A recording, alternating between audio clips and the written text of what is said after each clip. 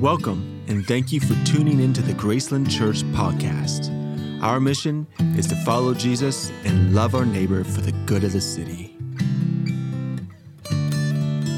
Good morning, everybody. Thank you for that blessing. That was unexpected. We are so deeply honored to be here. We feel like we are in one of the greatest seasons of our lives, and so privileged to know you and be a part of what God's doing here at Graceland Church. And I was thinking, especially standing here looking at my kids, the oldest one is not with us today, how thankful I am to have a church that loves and blesses our children.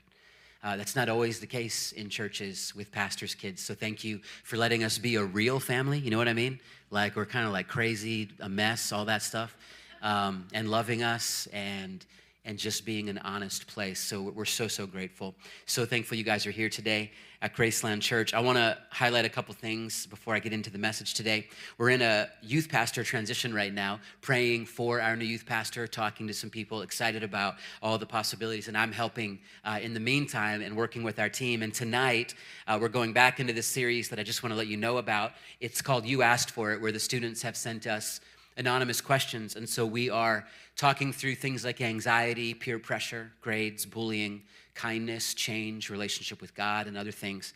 Every Sunday, 5 to 7 p.m., we have a lot of fun. They're really developing some great friendships. We play games. It's a little bit crazy. Now that I'm there as the lead pastor of our church, sometimes like I shouldn't be seeing this. Can this really happen in church? But we have worship, we praise, growth. It's really beautiful. And we have prizes for the kids that bring the most friends. And it's not about getting a lot of kids in a room, but it's about letting as many kids as we can know about Jesus and helping them hear and know God's voice. So we're so thankful. God's doing a beautiful thing there. Our team is growing too. If you have interest in working with our youth, let me know, and I'd love to chat with you about that. We have a Newcomers Connect that I'm just re-highlighting, October 1. That same Sunday, we're doing water baptisms. We're no longer going to put the baptismal over here because the drums are there. Isn't it nice having the drum cage now? Didn't the team sound wonderful? They did a great job. We've been talking about this already, but we're going to put the baptismal a little bit more front and center and do the chairs around it on those Sundays and really celebrate at the end of each service with baptisms. If you want to get baptized, let me know or one of our staff or email us. I also want to give you a little glimpse. We have 2 Sundays left in the series we're doing today. We've been studying the Gospel of John. And then in October, we're going to start a 2-month series called Navigating Relationships in Every Aspect of Life. So we're talking about marriages. We're talking about friendships. We're talking about dating. We're talking about family dynamics. We're talking about our relationship with ourselves, our relationship with God, and every aspect of life. And part of this and the timing of it was to hopefully set you up for a more pleasant Thanksgiving and Christmas with your family. You know what I mean? We want to give you some tools to work on leading up to all these encounters you're about to have. I say that in jest, but also completely seriously. You know, we want to really grow in how God has called us to relate. And then way down the line on November 11th, it's a Saturday, we have our fall festival. So mark your calendar for that. 1 to 4 p.m. We'll roll out the details soon. This is an event we do for our community, so our whole church bands together, and we're going to go bigger than we've ever gone before. And we get I think last year we had about 800 people around our property and just get to bless them through doing a great event. And we're doing November 11th because we wanted to lean cold rather than lean hot. So I'd rather do a fall festival and have to wear, if it's chilly that day, a little coat than do a fall festival in 90-degree heat. Are you guys with us? All right, good. We're on the same page. It's going to be amazing. Also on October 1st, we're going to do a Vision Sunday. It'll be a part of kicking off the relationship series. And I didn't know we were going to get prayed over and blessed today, but I did want to let you know today was the 5-year anniversary. Not as much of us coming in and becoming the pastors here, though that is the case. It's really the 5-year anniversary of something God did, bringing 2 church families together. We called it a merger. We called it a blending of families. And I want to show you a photo that I took on, let's see, it would have been Sunday, September 16th, 2018. So it's actually technically yesterday, exactly 5 years ago. Jessica and I, we had been in Nashville for about 9 months. We moved here not knowing anyone from Los Angeles, felt called to plant a church. And we had been exploring a relationship with the incredible people here at Graceland Church. And they had voted that night on whether to do this merger and for me to become the lead pastor here. And we were on our way at about 6 or 5 p.m. On that evening after the vote. I had gotten the call from the former pastor, Ralph Duncan, saying it was a unanimous vote. There's a few people in the room that would have been here for this. And as we drove in, getting off of 840 and onto Lewisburg Pike, you can see the fountains there. There was a double rainbow over the building and over our property that we call the Land of Grace. And so we snapped this shot and then walked in. And Victor Legner, who's here, I say this every year at this point, Victor met us out as we were about to walk into the foyer and said something like, "This is your last chance to run." I like saying that to grooms on wedding days. He said that to me on the day of the merger. I want to read to you the announcement we made the day after that. A story of God doing beyond what we could ask or imagine. The short version is that Risen Church Nashville, that was the name of the church we thought we were going to plant in Nashville. Risen Church is merging with Graceland Church in Franklin and remaining under, and it's really, I have found out where our land is actually in Thompson Station, and remaining under the covering of First Assembly North Little Rock, which is Pastor Rod Loy's church in Arkansas, which he's still one of our overseers. In this merger, we are inheriting a wonderful congregation, mostly made up of amazing spiritual grandmas and grandpas. If you're one of those amazing spiritual moms and dads or grandmas and grandpas that was here during this, can you raise your hand real quick? Look around, there's some in the room. Yes.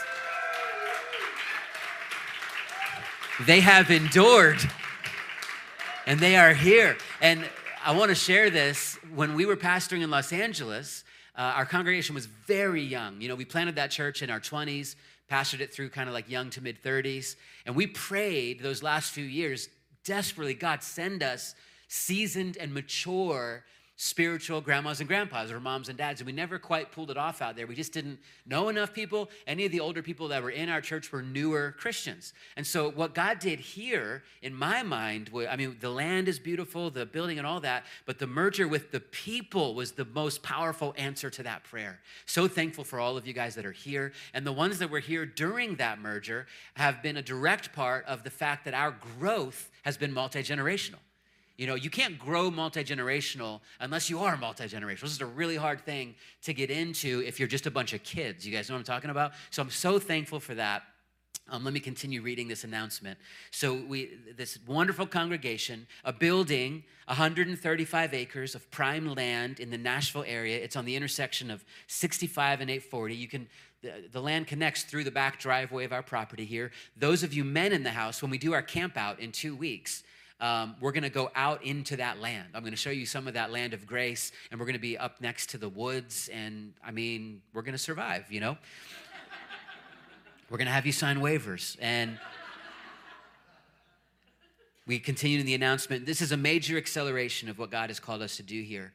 Last night, the Graceland membership voted unanimously in favor of this merger. I will now be the lead pastor, and our team will step in to lead. Jessica and I are in awe of how God has woven this together. Thank you to Ralph Duncan, who is now the pastor emeritus at Graceland, Rod Loy, Maury Davis, and Terry Bailey. Those are three pastors, one out of town, two local, that were a big part of making this happen, for being instrumental in this process.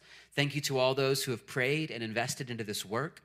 We still count on your support as we make this transition and lead up to a launch/relaunch as Graceland Church. And we did that in January of 2019. During the voting meeting last night, this double rainbow appeared over the building and the property. We are thankful and filled with confidence that God has great things in store. 5 years ago, isn't that amazing? So thankful for what God has done. In these 5 years, we've really seen the Lord be faithful to build his church, and not just our local congregation here, but the church, his church, all around our nation, in our state, around the world.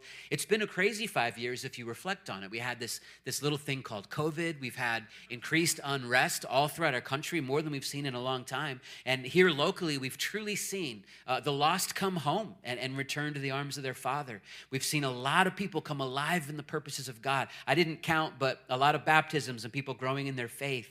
We've seen families restored, people equipped and sent on mission. So in 5 years, we've had people come, get equipped and raised up and sent back out into other places now. We've picked up lots of new missionaries and compassion organizations that we support. We've seen healthy growth. We've paid off completely the debt on this building. We've more than tripled in size. We've secured land for expansion, this field right next to us. We began planning in detail the land of grace for the good of the city that will outlast all of us as a beacon of the good news of Jesus until his return. God has been glorified in our midst, and we have made much of Jesus. So we thank him for his faithfulness and his goodness and his power, and we're just getting started. So I'm so thankful that you guys are in the mix with our church. We'll share more on Vision Sunday in just a couple weeks. Let's just give thanks to God one more time. It is about him. Come on, let's lift up, let's clap our hands. Let's thank him for his faithfulness. We love you, Lord. We love you, Lord. We love you, Lord. It is your church. It is your kingdom that we want to see come. It is your will that we want to see done on earth as it is in heaven. In Jesus' name we pray. Amen. I had this picture too. I forgot to show it in first service, but here's my family right after that official merger 5 years ago. Clay was like 2 months old, 3 months old. Novi there at the top. She's now 14, so she was 9.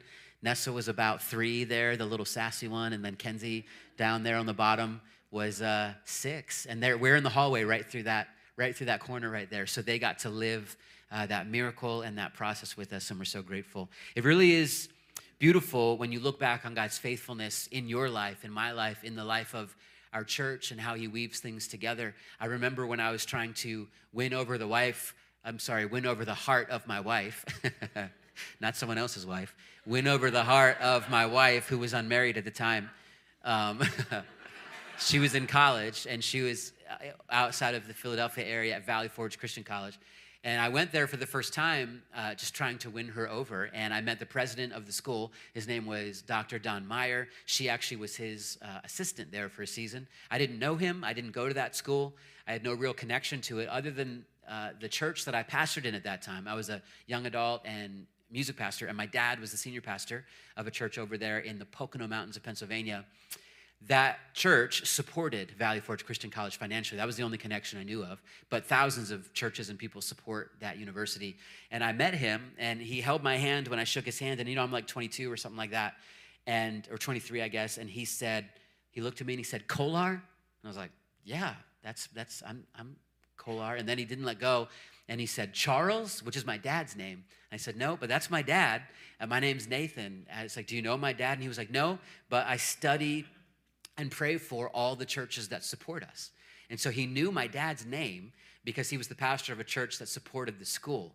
And this president that I had never met of this college with thousands of kids called me out almost exactly by name. He got my last name and my dad's name. And it meant so much. It's powerful when someone knows your name. I joked around with Jessica that he had my vote from that point on. There was no real voting, but he won me over. And I also remember at that same season of life, there was a young guy named Keith Santiago who was visiting a young adult ministry that I was starting there in Pennsylvania.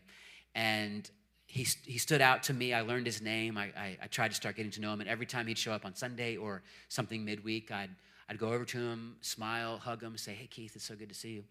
And he eventually became a minister and my successor for that ministry. And upon looking back, he said that the thing that drew him in, other than just God doing what God does, was how much I remembered his name and looked really happy to see him every time he was there. It's impacting when someone remembers your name and is glad to see you. And today, we're going to share the second to the last sermon in this series through John with a message called "When Jesus Calls Your Name." Imagine the power of that. And we're going to read in John 20, starting in verse 11. We went up to verse 10 last week. And just to give you the context, Jesus at this point, as far as they know, is dead. He had been crucified. He had been buried. Now they found out that his body was no longer in the tomb. And Mary Magdalene is standing there. Peter and John were there and had now left. So picking up in verse 11, it says, "Mary stood outside the tomb crying. As she wept, she bent over to look into the tomb and saw 2 angels in white seated where Jesus' body had been, one at the head and the other at the foot. They asked her, 'Woman, why are you crying?' 'They have taken my Lord away,' she said, 'and I don't know where they have put him.'" So remember, from Mary Magdalene's perspective right now, she is in a moment of despair and hopelessness. Jesus is dead. Now, on top of it, she's confused and probably angry. His body is gone. She said, "They've taken my Lord away." And keep in mind, she's not just talking about the physical body of Jesus, but everything he represented. She might as well have been saying, "They have taken my hope away." They have taken my salvation. They have taken my future. They have taken the promises of God away. Here she is interacting with angels and still feeling in despair. And it leads to number one. There are times in life when it feels like your hope has been taken away. Maybe you felt hope at one point. Hope gets a little bit harder the longer you live. I have found that to be true in my own life. It's never true that hope is gone, but it can feel like hope is gone. Sometimes you have the loss of a loved one and you feel despair or a loss of a relationship. Sometimes you're filled with terror over a diagnosis from a doctor. Sometimes you're filled with disappointment on how things in life have turned out. Sometimes we deal with depression. All the things that gave us joy once don't seem to quite cut it anymore. And there's good news. We're not alone. Mary Magdalene was feeling like that. We have people all throughout Scripture and church history that have felt like that. And let's look at what happened in this interaction. Verse 14. At this, she turned around and saw Jesus standing there. But she did not realize that it was Jesus. So this is just a remarkable scene. She thinks Jesus is dead. She's interacting with angels where the body of Jesus was. She's there by herself. Peter and John have gone. She turns around and Jesus himself is standing there, but she doesn't know it's him. And it's clear to me, I think, why she didn't recognize him, because she thought he was dead. She wasn't expecting to see him. And it leads to number two. You won't recognize Jesus without faith and expectation that he's alive. Of course. If you think someone is dead and you don't expect him to show up and be faithful in your life, you're likely not going to see him. This whole thing we have called Christianity is by faith. And one of my prayers for you and us today is to stop living like Jesus is dead and there's no hope and we're not recognizing him, and start living like Jesus is alive and there's everlasting hope, and start seeing him. And then look at verse 15. Jesus asked her, "Woman, why are you crying? Who is it you are looking for?" Now, Jesus knew why she was crying. He knew what she was looking for, but he asks her questions like he asks us questions to help us. He leads us through asking us questions. He knows the answer. Reading on, it says, thinking he was the gardener, she said, "Sir, if you have carried him away, tell me where you have put him and I will get him."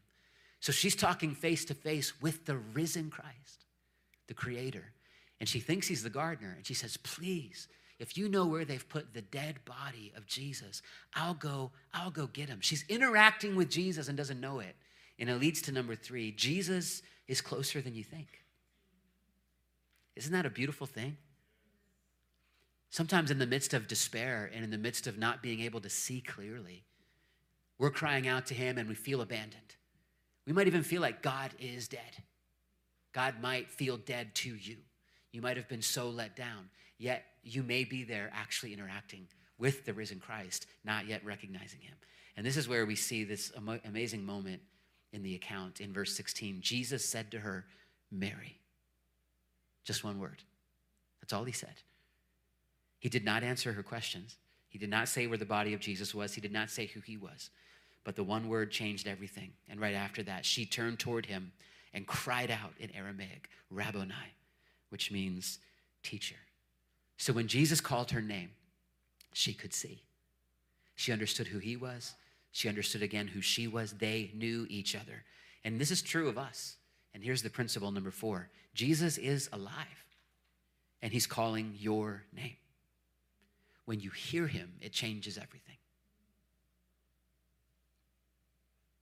You have to actually stop to hear him. You have to actually believe he's alive. And we're going to talk about what to do with our doubts in a minute in this same chapter. But what a moment. There's something about hearing anyone that you love and respect and trust call you by name. There's something about that. There's certain people in my life that just the sound of their voice draws me close to the Lord. Do you guys know what I'm talking about? Like just hearing them on a phone call and I feel stirred in my spirit to like trust God more. You know, it just this, and then if they call my name, it's meaningful. And then times 1,000 when it's your Creator. And he knows you. Scripture says he knows the amount of hairs on your head. He knows what you're wrestling with. He knows your future. He knows your past. He knows what's going on right now. He sees you. He's aware of you. He knows the despair, the terror. He knows the excitement, the joy. And he actually calls you by name. He is alive. Then Jesus said in verse 17, do not hold on to me, for I have not yet ascended to the Father. Go instead to my brothers and tell them, I am ascending to my Father and your Father, to my God and your God. Mary Magdalene went to the disciples with this news. I have seen the Lord. That right there is basically the first sermon. All we're doing with this preaching game is testifying unto the risen Christ. We have seen him. We have met him. He has changed our lives. We are not just like holding on to some kind of old thing that's dead. We are walking with the living Christ. And we are saying, this is him. He loves you. He's alive. That's what she did right there. And by the way, the first sermon, the first one called to declare the resurrection was a woman. Come on, women in the house. I mean, like, God can speak through women. Who would have thought? I'm being facetious. Women can preach the gospel. Women are called to make disciples. And I don't want to make light of it. I know it's a highly contested thing in our like church culture right now. I have lots of friends that I love and respect that don't believe women can be pastors or preach. I believe they're completely wrong, but I still love them in Christ. They're brothers, they're sisters in the faith. I think they really go wrong if they become jerky about it. And that I don't get at all. I don't get why. But Scripture says we are a kingdom of priests, men and women. Scripture calls us to make disciples. Scripture says we are filled with the fullness of God through the Holy Spirit, which we'll talk about in a moment. God talked through a donkey. If anything, it's more miraculous that God can talk through a man. Anybody with me? I mean, just think about men versus women for a second. What's the bigger miracle? I'm just like, come on. And I don't want to make light of it. There might be some of you in the room who've been taught your entire life that a woman cannot preach or be a pastor.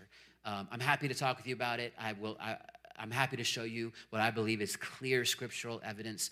But I want to also mention in the same breath, we walk united with the church of Jesus, the Big C church, right? So the women in ministry thing, women pastors, I think it's a big deal, but it's not core to salvation, right? It's technically a peripheral issue. So we can walk locked in arms with churches right here in the area that believe differently than us about that. I just don't want them to be a jerk to the women in our church. And I want my daughters to know God can use them however he wants to. My mom has been a pastor. She's not a senior pastor, but she's been a pastor, credentialed minister, and a preacher since I've been a little kid. I'm 4 generations back on my mom's side of pastors. That includes all my aunts and all my grandmas all the way back, great-grandmas, like for generations. And I'm just like, look at church history. Most of the Bible colleges around our country were founded by single women. I mean, there's a clear like lean towards women launching those. Like, are you really going to go to those women and be like, you better stop doing what you're doing because this one verse that's taken culturally out of context. You can see I have some passion on it, so I'll reel this message back in. But here, I mean, he says to Mary Magdalene, go, and she says, I have seen the Lord. And she told them that he had said these things to her. Verse 19, on the evening of that first day, so this is Sunday night, the day that Jesus rose from the dead, when the disciples were together with the doors locked for fear of the Jewish leaders. Don't forget, the disciples are still terrified. Jesus was just killed in a gruesome death. There's highly contested space right now out there. They're starting to experience persecution. They've heard that Jesus is alive, but they haven't seen him yet. And it says that Jesus came and stood among them and said, peace be with you. Amazing. This is the risen Christ. After he said this, he showed them his hands, the scars, and his side, where the spear pierced him. The disciples were overjoyed when they saw the Lord. Again, Jesus said, peace be with you. And then he gives them a mandate. As the Father has sent me, I am sending you. Number 5, Jesus is alive and has sent you into the world with purpose. If you're a follower of Jesus, if you've put your faith in him, you're a disciple. You're a disciple of Jesus. That's what we are doing here. That's what this is about. It's not about checking a box on Sunday attendance. It's not about me preaching sermons. And it's not about having great Sunday music. It's not about great kids ministry. All of it is beautiful. But it all really boils down to is it's about you growing as a disciple of Jesus. And then us doing it together as a church family. And so you as a disciple have the call of God on your life to be sent by Jesus the way the Father sent him. So Jesus is alive. He's your Lord. And he has called you and sent you. And with that, in verse 22, he breathed on them and said, receive the Holy Spirit. And then this verse 23 can be confusing. If you forgive anyone's sins, their sins are forgiven. If you do not forgive them, they are not forgiven. Just a little theological training for you. When you're studying Scripture with things that seem out of the ordinary, you have to interpret Scripture by Scripture. So what I don't think this is saying, and no scholars believe this, is that I can go to my brother, Stephen Houlet, and be like, Stephen, because of that Scripture, I can tell you you're not forgiven for something. Like, I'm not Stephen's judge. You tracking with me? What I do think it speaks to is the authority we have in Jesus that we often don't really tap into. We often live like much more like those who are like needing to like beg, or, and I'm not saying asking is wrong, but we don't fully understand the identity and the authority he's called us to walk in. And our Catholic brothers and sisters, I know, some of you might have grown up Catholic. They practice confession to the priest, and the priest absolves from sins. And I'm sure they look to this verse, but I don't think the full counsel of Scripture says you have to go through a man or a woman to get forgiveness of sins.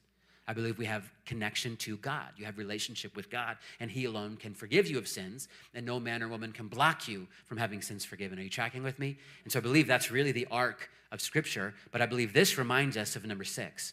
You have the power of the Holy Spirit and the authority of the name of Jesus to walk in God's purposes, period. So I would just say, act like it. Understand you have the fullness of God in you. Like, I used Jim Bozeman in first service. I'll say it again. When I'm praying for Jim Bozeman, because he needs a lot of prayer. Just kidding. That's a joke. That's a total joke. Jim's on our board. We love each other, so I can joke him. When I pray for him, like I pray for all of you who need a lot of prayer, if I pray in the name of Nathan, like, God, I feel like I've been really good, so will you hear my prayer for my brother Jim? Will you bless him? Will your hand be upon him? Will you give him peace in everything happening in his life right now? Will you bless his work? Because God, I really, in my name, Nathan, I know you love me. That's absurd. But that's kind of how we act sometimes in prayer. But what we're really doing is we're praying in the authority of the name of Jesus, who is God in the flesh and is making intercession for Jim already. So I'm partnering with it and say, God, everything you have for Jim, every purpose in his life, all the blessing, the peace, everything you want to do in him, the challenges you've called him to walk through, God, would you bless him and lead him in Jesus' name? And I know it's going to be done. It's in Jesus' name. You tracking with me? It's an entirely different way to pray. It's an entirely different way to think about life. Pray in the name of Jesus according to the promises of God. And then in verse 24, this is really a beautiful juxtaposition, and this is where we'll land today as we finish this chapter. Thomas, also known as Didymus, one of the 12 disciples, was not with the disciples when Jesus came, so he didn't have that experience. So the other disciples told him, "We have seen the Lord." But he said to them, "Unless I see the nail marks in his hands and put my finger where the nails were and put my hand into his side, I will not believe." He just makes the declaration.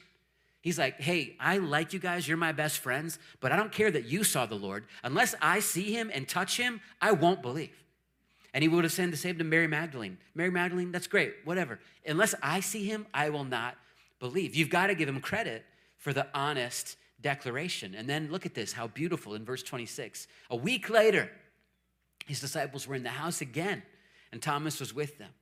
Though the doors were locked, Jesus came and stood among them. So he's moving through walls at this point. This is the risen Christ. And he said, "Peace be with you." Then he went right to Thomas. He says, "Put your finger here. See my hands. Reach your hand and put it into my side. Stop doubting and believe." Notice he didn't scold him for Thomas's honest prayer.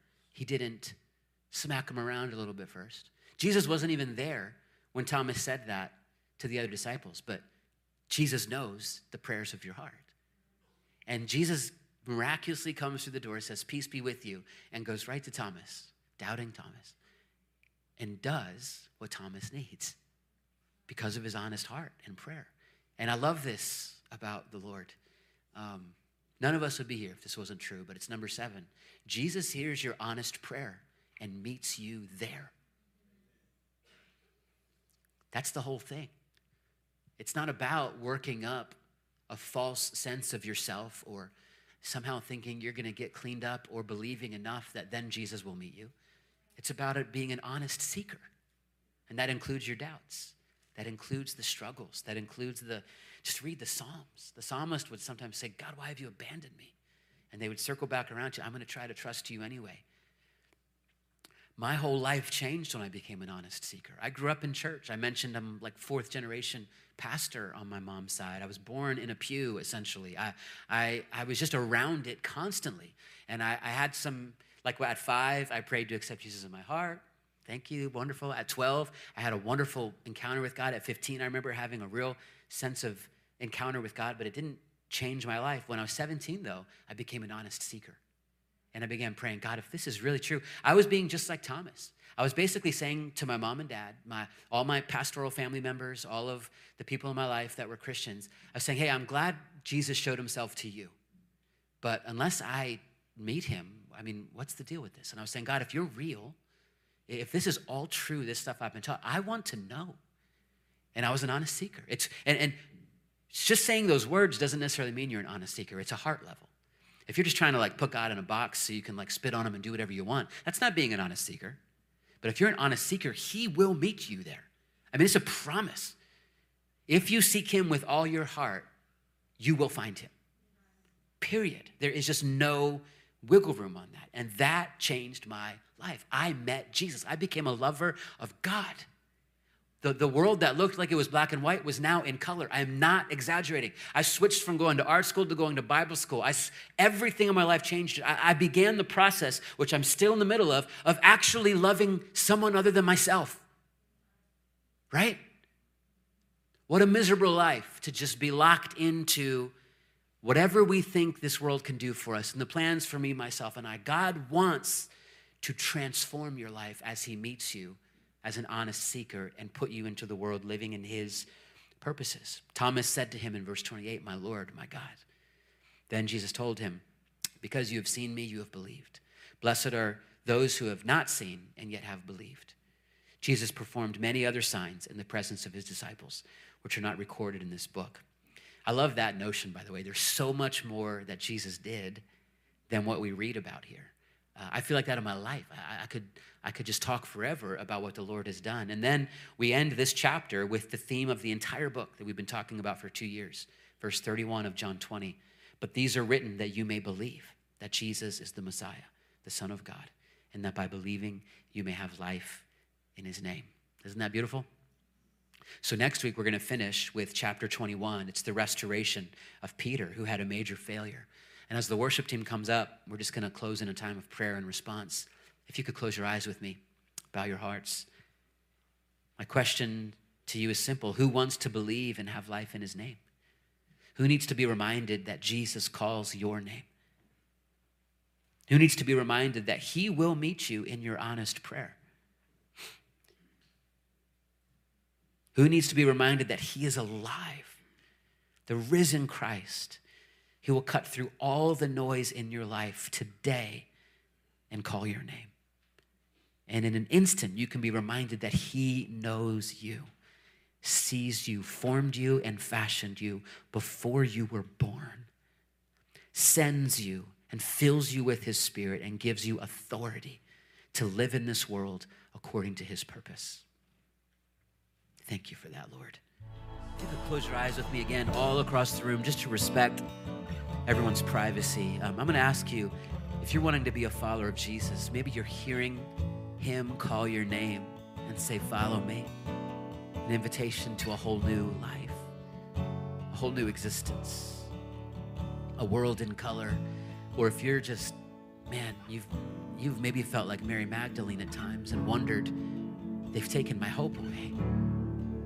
They've taken my purpose away. They've taken my understanding away. And you just need the voice of Jesus calling your name to cut through like a knife, to just make sense and bring immediate clarity. Just raise your hand up. I'm going to look, but no one else. Just raise those hands up because I want to pray for you guys. I see the hands going up. Just hold them up for a second. I want to pray for you. Lord, you see the conditions of our hearts, and we know that you're the God who deals with our hearts.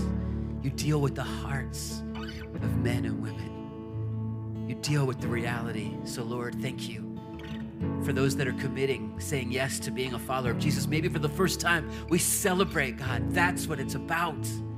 We celebrate with heaven. And you can just pray with me in your heart, Lord, I want to know you. Jesus, thank you for loving me. Forgive me where I have fallen short. Forgive me of my sins.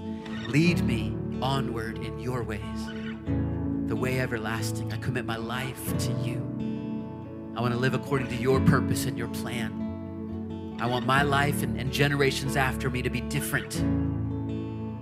Lord, I pray for those that might be in a moment of desperation or just they need a dose of clarity. They need to hear their name called again. I pray that they would have the ears to hear it right now, because I believe you're already speaking it.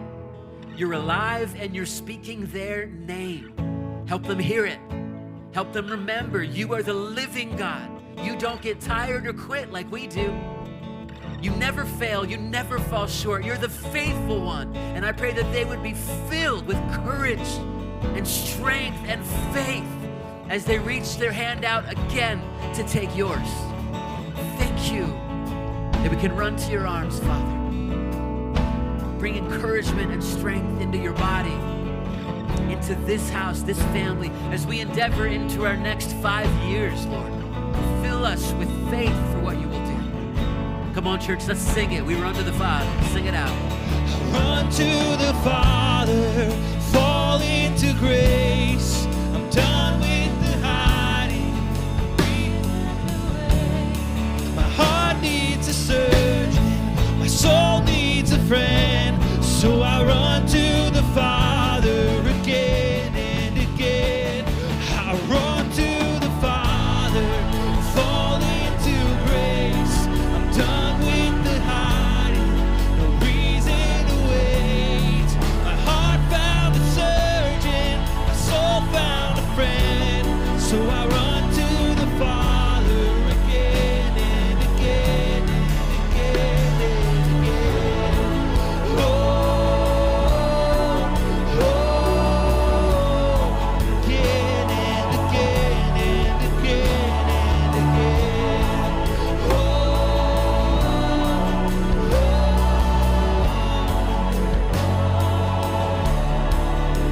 Thank you.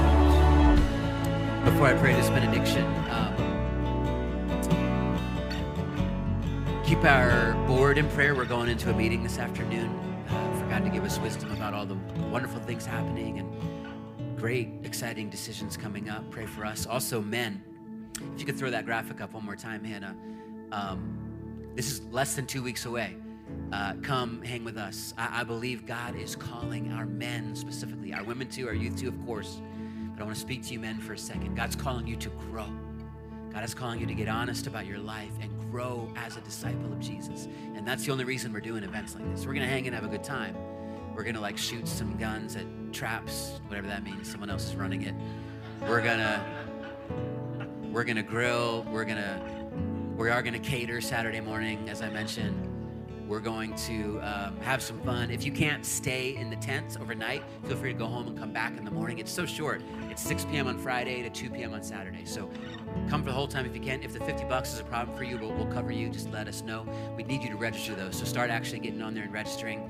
A good crew of guys is already registered. But I want to call you guys. If you're uncomfortable camping, let that be a metaphor for the fact that God wants you comfortably uncomfortable in your faith. Like he wants you to grow. If you feel a little stirred and like someone's getting in your business, that's good. Like God doesn't want you complacent, and we need each other. That's what being a brotherhood is about. So I just want to challenge you guys with it. We'll be doing other stuff too. It's not always camping, but this is what we got. This is what we got coming. You can use the QR code or gracelandchurch.com/campout. Boy, I'm thankful for the 5 years we've had. I hope we have 25 more. It's gonna be fun. 25. I might be too old by then, but I'll give it all I got while I'm here. Like we'll go down swinging. You know what I'm saying? Like we're gonna go for it, and just I think God's gonna keep blessing His church and us here and what He's doing. What a joy! So the Lord bless you and keep you. The Lord make His face shine on you and be gracious to you. The Lord turn His face towards you and give you peace. And the blessing of God Almighty, the Father, the Son, and and the Holy Spirit be among you and remain with you always. In Christ's name we pray. Amen. Love you guys. Have a great day.